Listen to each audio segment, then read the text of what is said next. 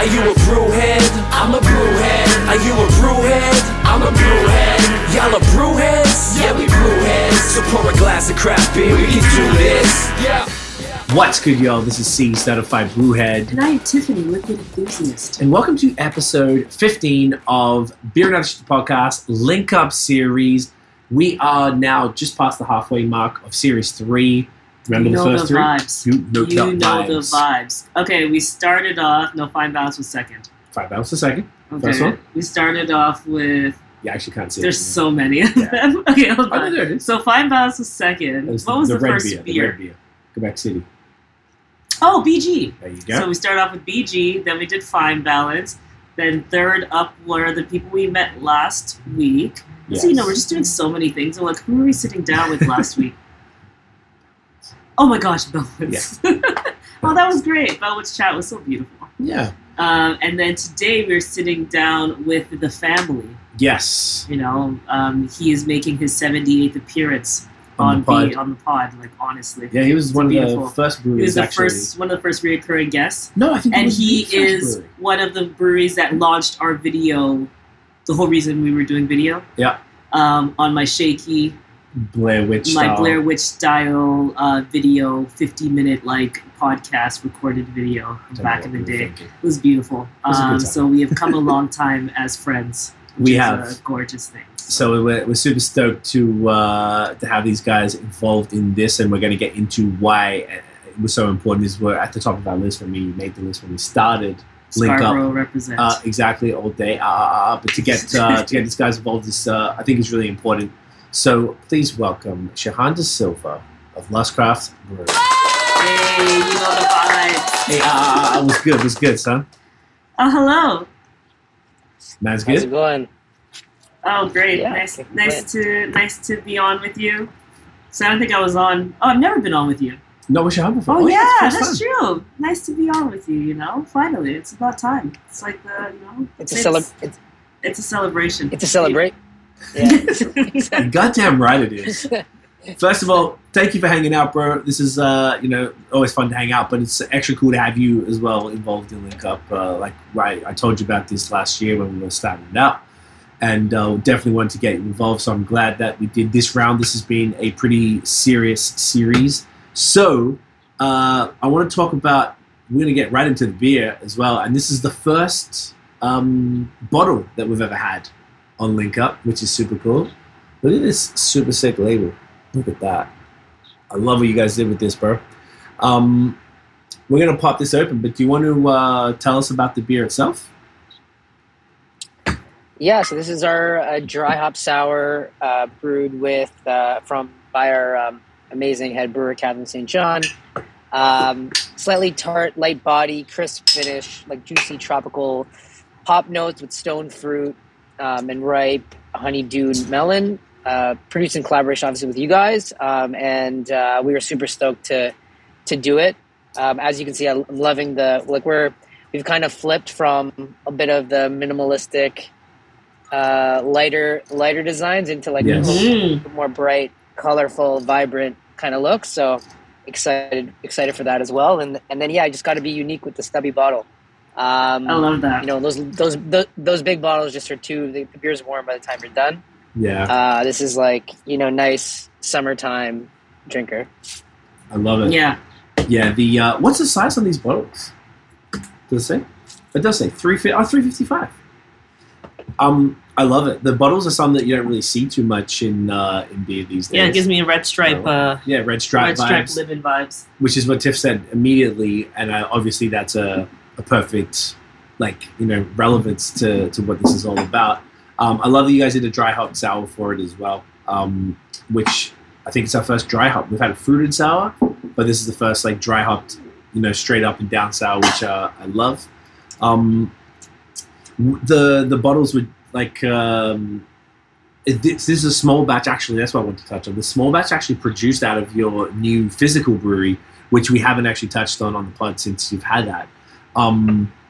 Is this something that you would typically do the smaller stuff? Do you can the smaller stuff at the brewery, or do you do bottles for those type of drops? We do both. We just actually got a new like canning line machine at the brewery actually.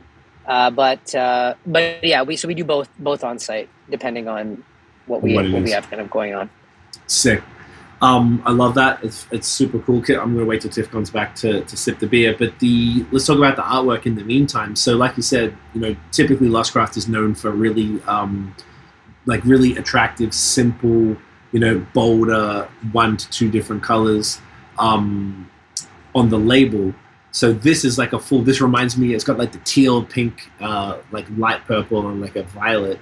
And a bit of black in there too, and it's really giving me like 80s tracksuit vibes. Yeah, I love that. Which I love. I'm here for that. What's the thinking behind this particular label? Was there anything, and it doesn't have to be something, but just curious, if there was anything that you guys were looking to sort of achieve with the artwork? No, I think it's summertime, dry hop sours, so like trying to be vibrant, I think is definitely like a big part of it. Mm-hmm. But like it's the same kind of concept, link up like that cultural mosaic diversity. I just really felt like a nice pastel, bright, multicolored kind of can really made a lot of sense, or label, I should say. Yeah. Yeah. No. And I like that it's different. So I'm sorry, is this happening across Lustcraft on the board? There's like newer designs and colorful designs. Yeah, like more generally, we've kind of kept it consistent for a long time. Yeah. In terms of like what our kind of your signature designs been. Yeah. Yeah. So this year is the first year that we're really trying to changing it up a bit. Still keeping the kind of the core consistent, but definitely making each can a little bit more unique, for sure. I like that. Yeah. So now you've got a bit more of an opportunity to experiment, I guess. Now you've got the physical space. You can do the smaller, something a little more, like, what's the word? Like maybe less planned out. You could just I imagine you've got the capacity now to just be like, let's just do this. And you can just move on it really quickly and knock something out, which is super cool. So it allows you to sort of experiment, I guess, with the art side too, which is a cool little bonus. Yeah, you can there now? Yes, we're just saying. Okay. Yep. Sorry, I went to go take a video. That's okay. to take photos. Awesome. The hops in this beer, by the way, do you happen to know off the top of your head? I was looking for that right now. I was actually messaging our brewer. I don't have it in front of me. No problem, bro. I love it. Yeah, this is great. It's super light. It's 4.8. Like everything as you described it. That kind of like honeydew melon, like green apple, like really light and refreshing. Tons of flavor still. Great body. Yeah, man, this is fantastic. This is a nice, fun. It's perfect for this type of weather as well. Obviously, we came with that time of year. It's money. Yeah, man, this is dope. So, first question we always start off with was why did you get involved with Link Up? I imagine there was some peer pressure from our personal relationship, but that aside, what about this made this feel like it was a good fit for Lustcraft?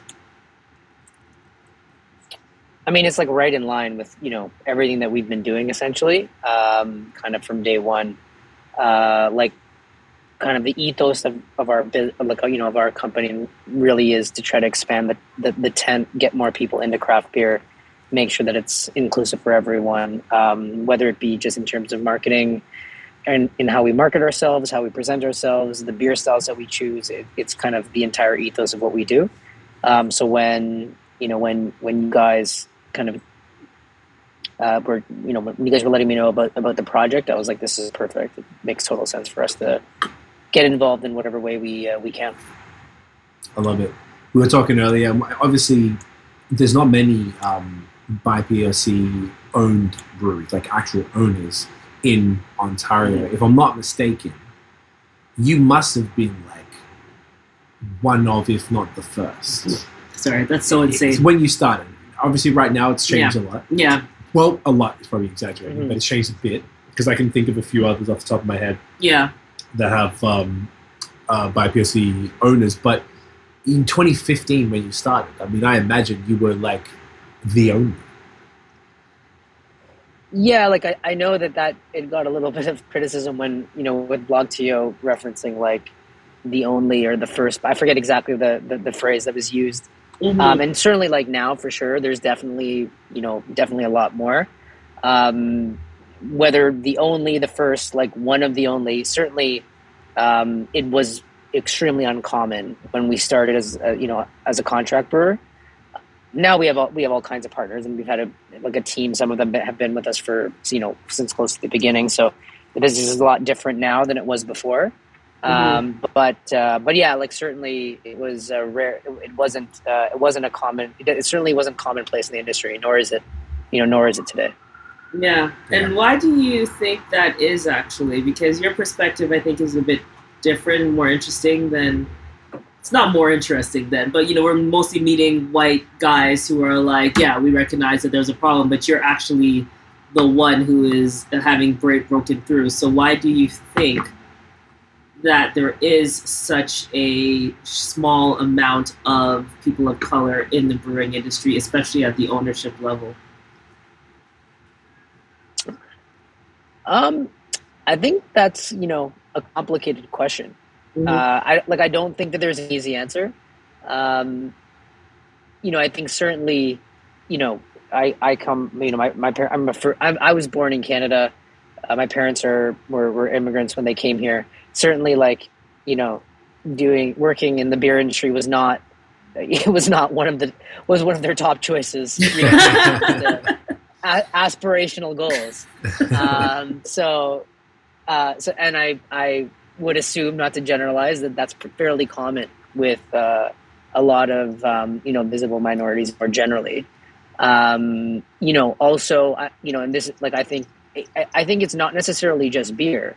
I think entrepreneurship is in general is something that even in, like, I'm from the Sri Lankan community. Like, I know, like, it's not a common, it's not all that common, that that people go out and start their own businesses in any industry, not just beer. I think in beer specifically, I think that, again, for a long time, if you look at how it could be, it's more broad than just craft beer. I think it's just beer in general. Like, I think that there was just perhaps an unconscious bias that didn't target or involve or include a lot of different people. So I think that effect overall probably led, in part to what how there is, certainly a lack of diversity within beverage alcohol, period, not just, necessarily beer. Wow. Yeah. Honestly, dude, that's the first time I've heard anyone say that. I think that is absolutely a factor. Because it's always about really trying to get to the bottom. In order to solve this problem, you want to find out what's causing it in the first place. Yeah. And what you just identified is, like, I don't know, that resonates a lot. Yeah, it's very interesting. I think the entrepreneurship part of it is very key. Especially, like, also first gen Canadian too, and it's like mainly the parents were like, listen, go be a doctor or a lawyer because we came here and we struggled, and you're going to go out and do something and make money for the family, like make money and do something worthwhile. So that's 100% correct.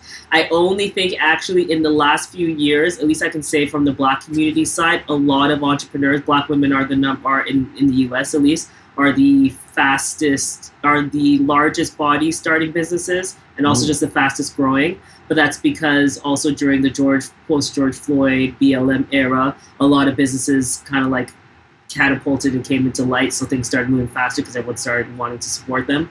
But I think that's super interesting that it's starting from like a level of just like first gen, so maybe that'll change with, like, say, your kids, and I was just thinking from that. Yeah. So that's probably something that will change. And then, of course, the marketing. That's something that we know 100%. Like, it wasn't marketed to people like us, so it just wasn't on our radar.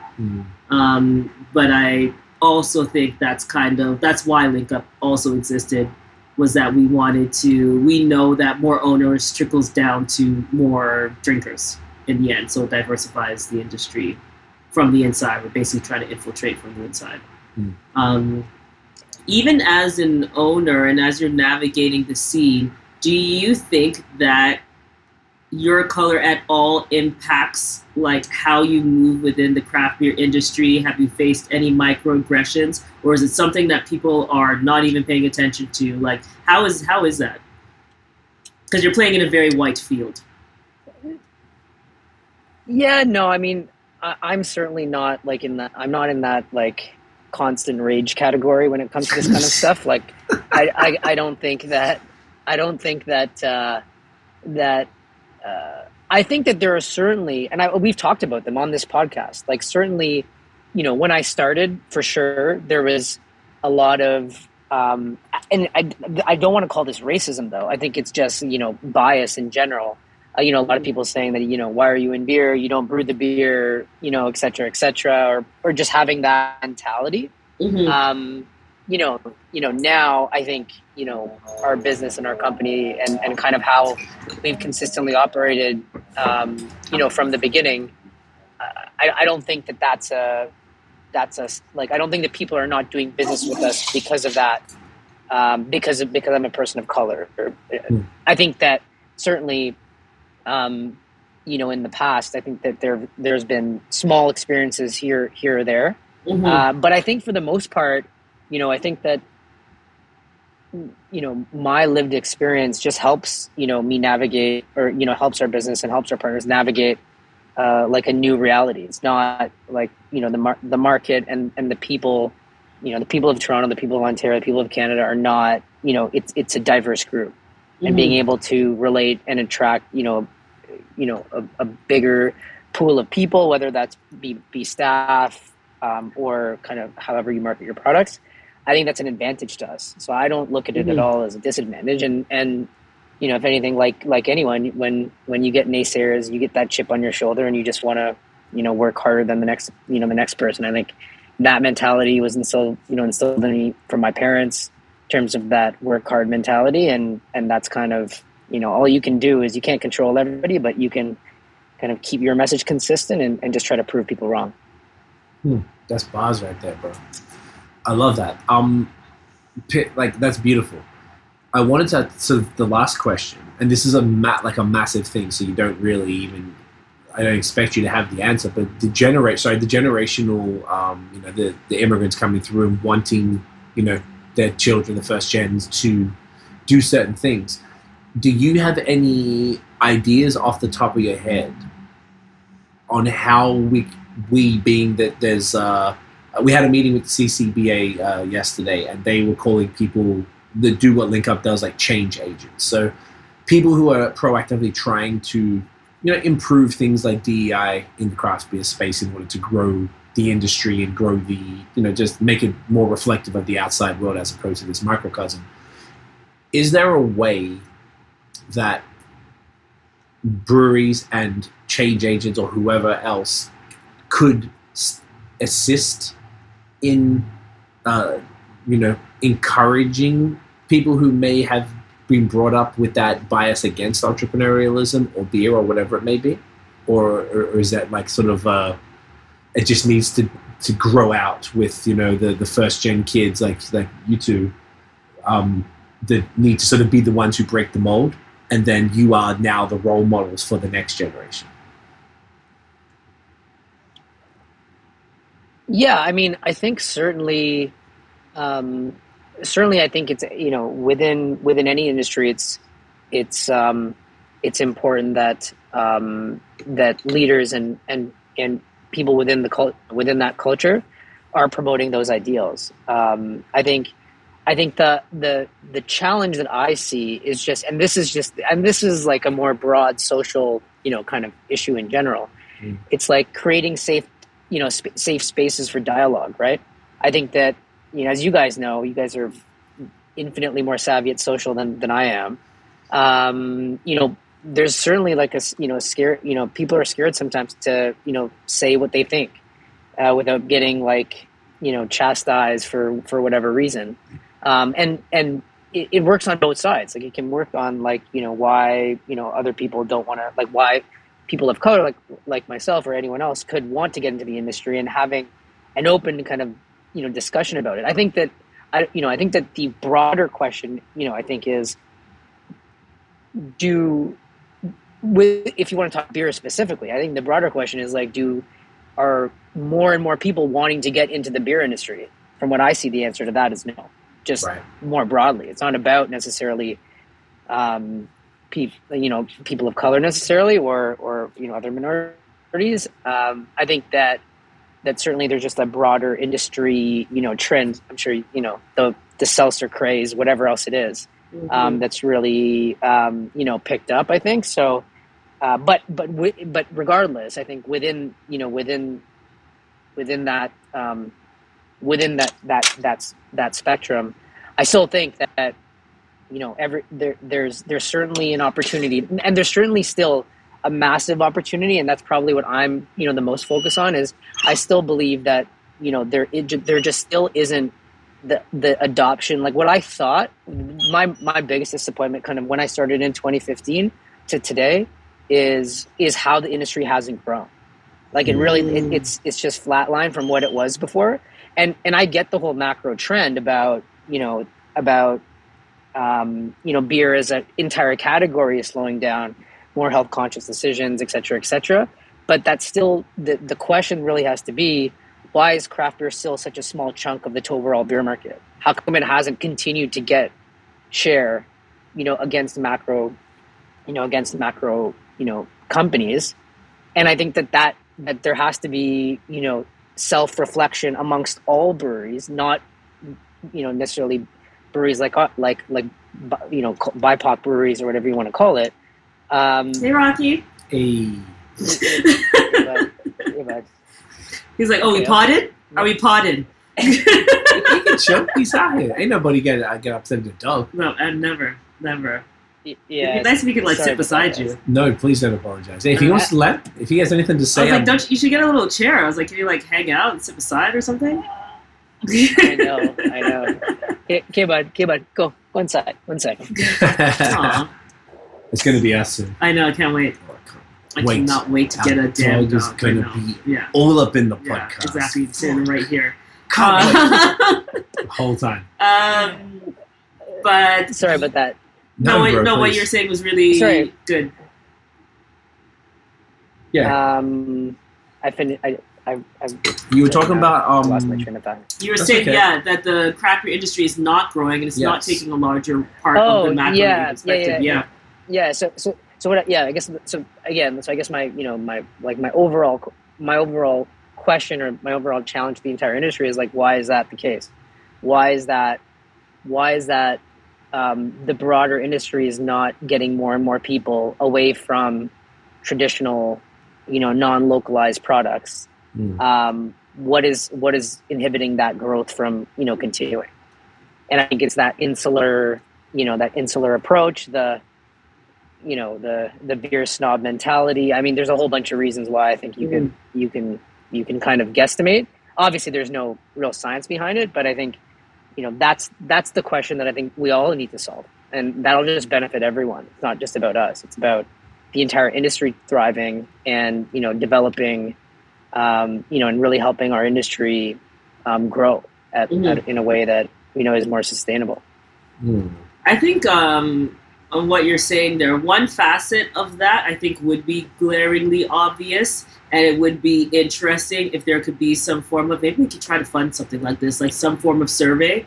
But I think something that's glaringly obvious is that the craft beer industry has continuously marketed to the same type of person for an extended period of time. I think it would be more shocking if it grew doing the same thing that it's always done. Like the only thing that makes sense is for it to stay the same, because they haven't really brought in there's a full chunk of the market. If you want to think about like the Black US market on its own. All right. Also, your ringtone's hilarious. That's a gangster ringtone, bro. Don't know what would that.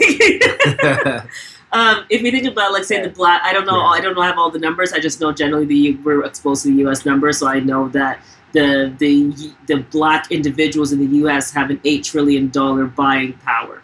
So that is already and then they are ignored. but who welcomes them and who thinks about them? Appleton, whatever. Like even when you think about the other beverages, they're all in it. And then you think about the craft. If you think about the beer industry in general, the Coronas and all these people are all marketing to them. So it's not really surprising that if we have kind of, and of course there's always going to be one new white person or white guy with a beard that gets into craft beer, but if you're talking about the larger demo, you're missing a full demographic of people who could be introduced to craft beer because the community is so insular and because it's just you're marketing to the same people. You drop the beer, you put it out on Instagram, the same people buy it. I think they even stop lining up for it, so that's like a whole other thing. Do you know what I mean? It's the same cycle. That's the reason. You're missing out.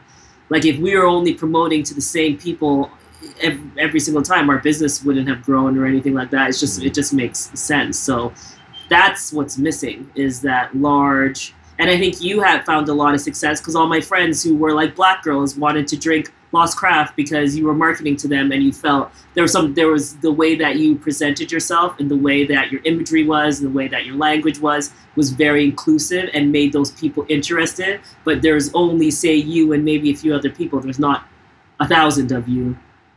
You know, only 1% of the entire brewing industry is actually a person of color in the United States again. So like, and then obviously far less here. So there's no reason for it to technically grow if it's marketing to the same people. Like it's just like won't grow. This is the reason why, like, again, why LinkUp is existing to try to address that issue, but there needs to be a lot more on the brewery side as well. And I think that does involve self-reflection, but also involves actionable steps. So like, what do we do? Like, does everyone need a marketer that needs to come in and teach you like how to actually market to different demographics? Is that just opening up your hiring practices to make sure that you have more people? But obviously actionable steps need to happen. Like it won't grow. I can't imagine why this industry would grow looking at the same people unless they try to target somebody. Yeah, I mean, I'm not advocating like, Toronto slang consultant. To drop. It might help. It actually might help. Jokingly, it actually might help. No, I mean, look, I think at the end of the day, I think that I think it's a multi-pronged approach. Mm-hmm. I think in general, but certainly there has to be. I mean, on the marketing side, there's an element of attracting, a more broad audience. And I think on the product side, it's the same thing as you mentioned. It's like you're probably not going to get take craft beer from 10 to 15 or whatever the number is by just launching 14 IPAs every other week. Mm-hmm. So there's a mix of that, right? It's like provide, attractive products to, make products that are accessible to to more people, and then also ensure that message is coming across. Like I think for the at least again, I'm not sure, I can't speak to everyone, but I know like for example, like you're one of the only craft beer companies that I'm aware of that's ever been involved in Caribana in terms of like floats and like other things like that they're not, and it's not that we do that because and this is kind of my stress. It's like those decisions are not made because they're diverse or with an intention of just attracting that like a certain demographic. It's done because it's reflective of our community. It's reflective of our culture. It's reflective of who we are as a business, and it's just reflective of our ethos. So those kinds of things all together can really be powerful in terms of bringing more people out, and that's really the name of the game. Mm-hmm. I love that. I want to touch on something that Tiff mentioned earlier. So when you guys came out in 2015, we connected very quickly, and people associated BOS with Lost Craft very early on, and what we had was all of our friends who weren't craft beer drinkers sending us photos, like Tiff said, her friends, black girls, a girl from Middle Eastern and European. My Jamaican dad. It's like, hey, I bought that beer. Bought your friend's beer. Do you know what I mean? But he only drinks Heineken. Like his whole thing is Heineken and Guinness. That has been the two tracks for his entire life. But it's like there's something about it that felt, and you can continue on, just felt like very inclusive, something you wanted to be a part of, though, but it felt like it was speaking to you in a different way, which Yeah. I think was key. So all it is what did you do? And this is more of a like, I think these podcasts are very valuable for other breweries to watch and listen to see what other breweries are having challenges at, but also taking dubs at. Yeah. For you, could you put it into words what you did back then and that have continued to do, whether it was the marketing, whether it was the spaces that you decided to sponsor or hold events, which is something that Crowns and Hops in LA, our other good friends are doing, Black-owned brewery, they're doing, that's how they got their start as well, by holding events in cultural spaces that, like barbershops, sneaker stores, all those type of things that were targeting a demographic that would typically be ignored. So could you pinpoint some of the things that worked for Lost Craft that you guys did that allowed you to capture markets similar to Tiffany's dad and her friends that she grew up with and such? That's a great question. I mean, I just wouldn't put it on one specific thing. I think, it's not to really attract new people that never would drink craft beer is extremely challenging. If that was an easy answer, there'd be a lot of bajillionaires out there, so it's really not. And I think it's like I said, it's multi-pronged. It has to, there's a lot of factors that go into, I think, it is very challenging to convince a lifelong Heineken drinker to switch. It is, that's the reality. So, I wish it was easy. I wish it was like, oh, just sponsor this and everyone will buy your stuff. Like, no, it doesn't work like that. Right. But I think that certainly we could always be, we ourselves need to be doing a better job at it. And I think a lot of people could do a better job at outreach and bringing, more people, into the fold. Yeah, I think what you said though, like say for example, Carabana, it is something to be said, and this kind of goes to, you were saying it's not because we were like intentionally being like, oh, we need to be diverse and go do these diverse things. It's literally because you're interested. And that would be the benefit then of having owners and having people who work at a brewery or work within a company in general who are diverse, because they're going to bring up those opportunities, which in the end, it's like, if you weren't the owner, but you did have your people manager, your HR person, and she was like, yo, we should do Carabana, it's lit, like it's a great party, there's tons of people there, we should do it, that would benefit. So it's like being diverse, having diversity in the workforce brings up, just like it can affect the beer and make the beer more interesting because people might bring their culture into the beer, it also impacts where you might show up and your cultural relevance in general. Because yeah, Carabana, you just would have always known it. So it's kind of natural to you, but it's not natural to everybody else. So I feel like that's another argument for why it's beneficial to have diverse ownership, but also diversity in the workforce. Because then again, if I owned a brewery, just so even people suggesting it, it's just in the end, if you are with a bunch of people and everybody looks the same and is the same, it's very rare that they're going to start bringing up, even as thing as like maybe they wouldn't even bring up the Greek festival. It's like if you just had culture in there, then people start bringing different ideas to you. And if it makes sense, you jump in, I feel like mostly people think about like the main ones that get marketed. Like they probably think about Pride, something like Pride, Women's History Month, like some key things, but they might not be thinking about all of these small, really more high touch cultural moments that could be happening too. Which again would come from certainly stuff.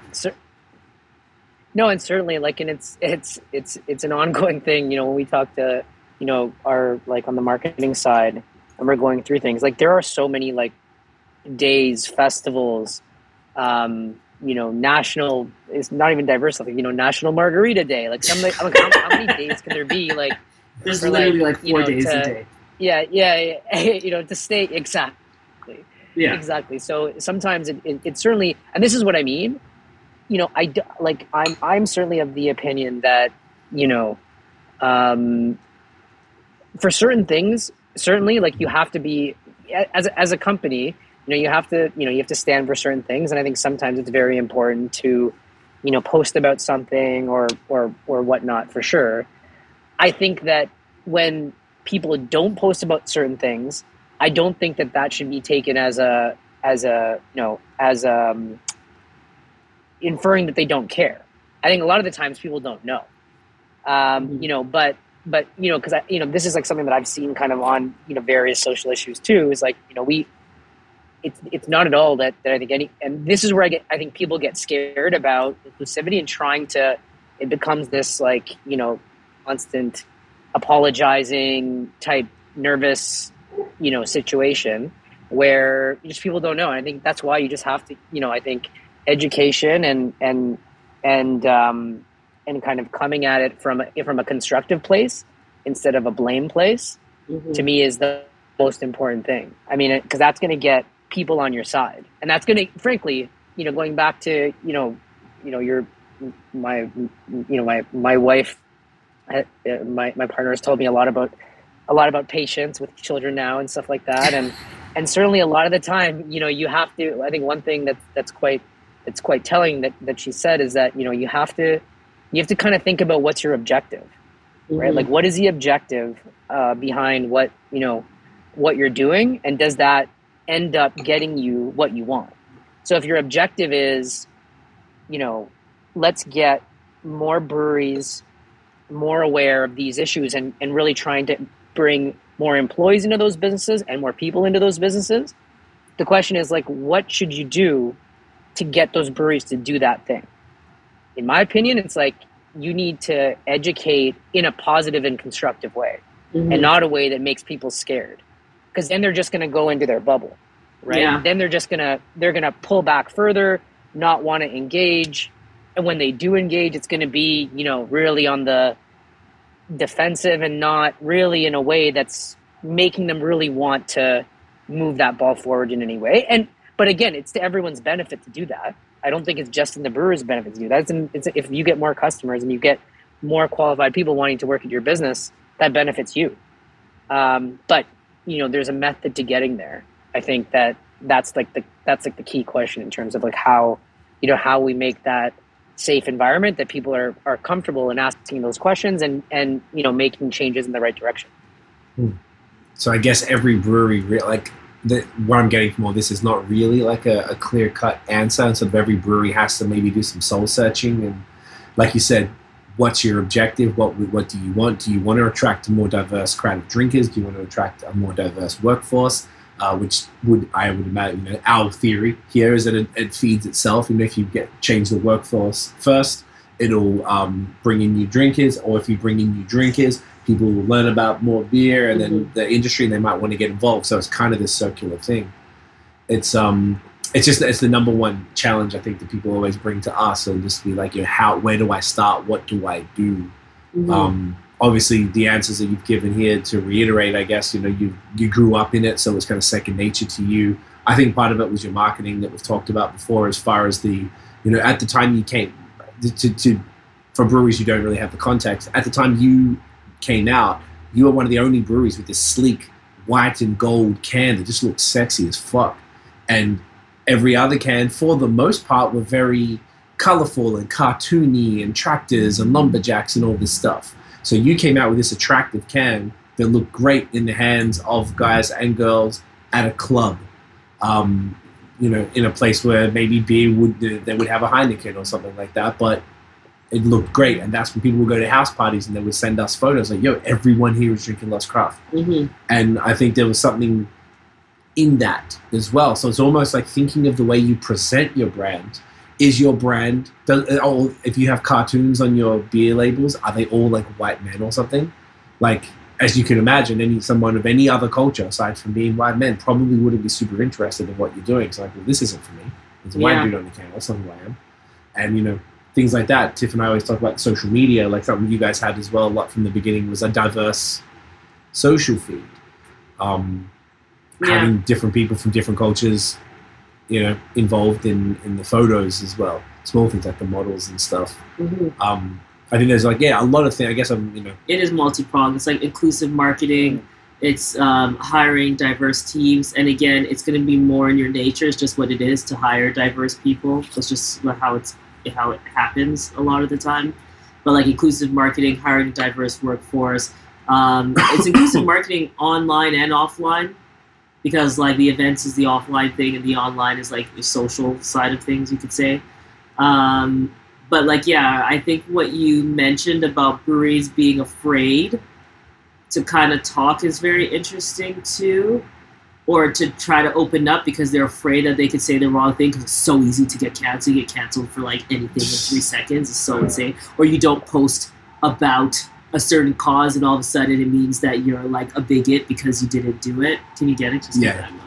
Sorry. So I think you bring up a good point in that, and that's why we need to make sure that, and that's not our approach. Our approach is not to be like, you're not doing this. It's just kind of like, how can you do this? You know, like how can you do it? No. Yeah. Oh, and I know you're not saying that to us directly, but I can see the anxiety. There is a lot of anxiety, and it is uncomfortable for people. So it's like we have to extend grace to everybody, and our job is we're learning as well, you know? So our job is to educate and then pass on the knowledge that we have to hopefully empower people on both sides. Empower people to want to work at breweries and feel confident that you don't have to be a brewer, you don't need to have technical knowledge to work at breweries because these are companies. There's other roles that you can have. And then also empower brewers to like attract diverse candidates. So I think what you said is super, super interesting. We're at 40 minutes now. Sorry, 1 sec. I'm just going to... Okay. Yeah. Okay. Sorry, I just want to grab a charger. 1 second. Yeah, Okay. good. I think we should find out about his other initiatives. Other initiatives, yes. The beer is fantastic. Yeah, it's really, really good. Yeah, it's awesome. Definitely swing by the brewery, guys. It's in the Junction area of Toronto, the High Park and Lost Craft Brewery. It's definitely a really cool space. I was going to actually ask about the space itself and if you've seen any diversity coming in from that. Awesome. Something I was curious, so maybe we'll wrap up on those 2 questions. But yeah, this is available directly there. I'm not sure if it's getting any distro. I'm not sure if Lost Craft hits up the like the independent stores and such. Yeah, but this is cool. It's like such an attractive bottle, but also and label, but also just like it's so different to drink out. That's something that people commented on the most was the bottle. People love the idea. It's of the lit. bottle. Yeah. Couple final questions, bro. Unless you had any thoughts on what Tiff just said, you wanted to riff off that. I think I was just reiterating. Yeah. More reiterating what you said because I think it's interesting. Okay. And I just wanted that to sit with the listeners too. Yes, definitely. What was your question? Do you want to do yours first? Mine was just kind of to understand what else do you have going on. Is there anything else that you're proud of that you want to highlight that kind of follows through on this initiative or with your ethos as well? Because I know you've done things in the past. There's like diversity. You did like was it a grant or some type of donation to help Scarborough region? So I just would love to, just kind of hear anything else that you have going on that you're proud of or that you've done in the past that you're proud of. Yeah, I mean the Love Scarborough campaign actually came, like I think that you're referencing was definitely something that I was super proud of. Very close to my heart because I was born and raised in Scarborough. So it was certainly if you guys don't know the concept behind it, Scarborough represents 25% of Toronto's population, but gets 1% of hospital donations. So it's a big disparity, and obviously it affects quality of healthcare in the area. And given what's been going on for the last, the last couple of years, it's really exacerbated that issue. So when I heard about it, we instantly jumped on, got in touch with the organization, and we really partnered to get do a limited edition like Love Scarborough can for diversity, where portion of proceeds are being donated to the Scarborough Health Network, and interestingly enough, and the funny thing is, obviously, certainly now, our physical brewery is no longer it's not in Scarborough, which is but again, I believe our company really represents Toronto as a whole and by virtue Canada. So hold on 1 second, Rocky. No. Gotta get used to that. Barrington. I know. Sorry. So anyway, but I guess it actually is probably hitting on a lot of what Tiff had mentioned. interestingly enough, and if you talk to people in the craft beer industry, they'll certainly echo, like, usually sales reps don't spend a lot of time in Scarborough. Scarborough's like just known as an area that doesn't sell craft beer. It sells beer, just not craft beer. So when we came out with that initiative, the LCBO and the district managers in Scarborough were, I will say, like, amazing. Their response was super quick. As soon as they heard about it, they really supported us. So we had 15 kind of core stores in the Scarborough area that had like special displays, banners, stuff like that really promoted it. And the proof is in the pudding in terms of those stores really supported the beer, and the community supported the beer. And again, that's an area that in the past those stores were not typically big craft beer stores, but certainly now they know about craft beer. Whether they know Lost Craft or not, they know about other options that they can go to their LCBO to take a look at. And I'm certain with Diversity, because it's like an easy drinking beer, most people that may have a stigma around craft beer, are probably going to say, oh, this actually isn't that bad. It's not that hoppy. I can probably try this. Maybe I should try something else, et cetera, et cetera. So, again, so that kind of initiative really, to me, hits like a lot of those things. And it's not really a targeting diverse. You see what I'm saying? Yeah. When it's not a simple thing. You have to really channel the right organization and the right in the right framework, I'll say, to get that desired result. And again, it doesn't always work. Like, it doesn't always. Sometimes it's going to work, sometimes it's not going to. But from my perspective, you always got to try and keep building and keep doing the right thing as from your perspective as a business. And whether it's with Scarborough stuff or LGBT stuff, we did with this organization called Transforming Style just recently, around Pride. There's a lot of different I think ways that you can really connect with your community in a positive way. You just gotta it's just got to be part of your DNA, I think, to really get that desired result, which is new people into your beer or into anything that you do. Mm-hmm. I love it. That I was going to kind of like, and then yeah, go on, please. No, and I think I overheard you saying, like, in terms of because obviously when we merged with High Park Brewery and really put our stamp on that space and kind of changed it up. Not that it was definitely, like, it hadn't really opened, so it kind of was opening during COVID and then got closed, et cetera, et cetera. But because it's hard when you're a virtual, it's very hard when you're a virtual company or contractor like a Lost Craft to really know your customer. Like, KYC is like a main, very important thing, and it's hard to you can pay for that data. It's going to cost you a lot if you go through XYZ channel, but certainly. One huge benefit that I'm like all about, all data-driven kind of stuff, is like knowing your customer, like having that direct sales insight and seeing who buys your beer, who comes to your spot, et cetera, et cetera. And that's the thing that I'm, so stoked about. And I think High Park started that. But in terms of if you come to our brewery and you come to the tap room and you see the audience, I strongly, firmly believe that you're going to see an audience that's you won't see at many other breweries in Canada, or Ontario, whatever wherever you want to call it. We have the age range is massive, the visible diversity is massive. It's a unique. It's parents, it's kids. The kids don't drink beer, but it really is. You have 20-year-olds, you have young families, older families. It's just a unique space. I think that we've really, I think, created something special there. We going back to like this inclusive approach. We're not. I think that a lot of the time, there's this coolness factor thing, and everyone's trying to be like super hip with it, and using the right slang at the right time, and dank and trill and this and that, whatever the hip kids are saying these days. I think for us, it's more keeping it consistent and keeping it accessible. And I think not being that, not like creating a comfortable space where people come and constantly ask us, like, do you guys have anything other than beer? What's like a Coors Light? You know, those kind of things is, you know, we get those questions all the time.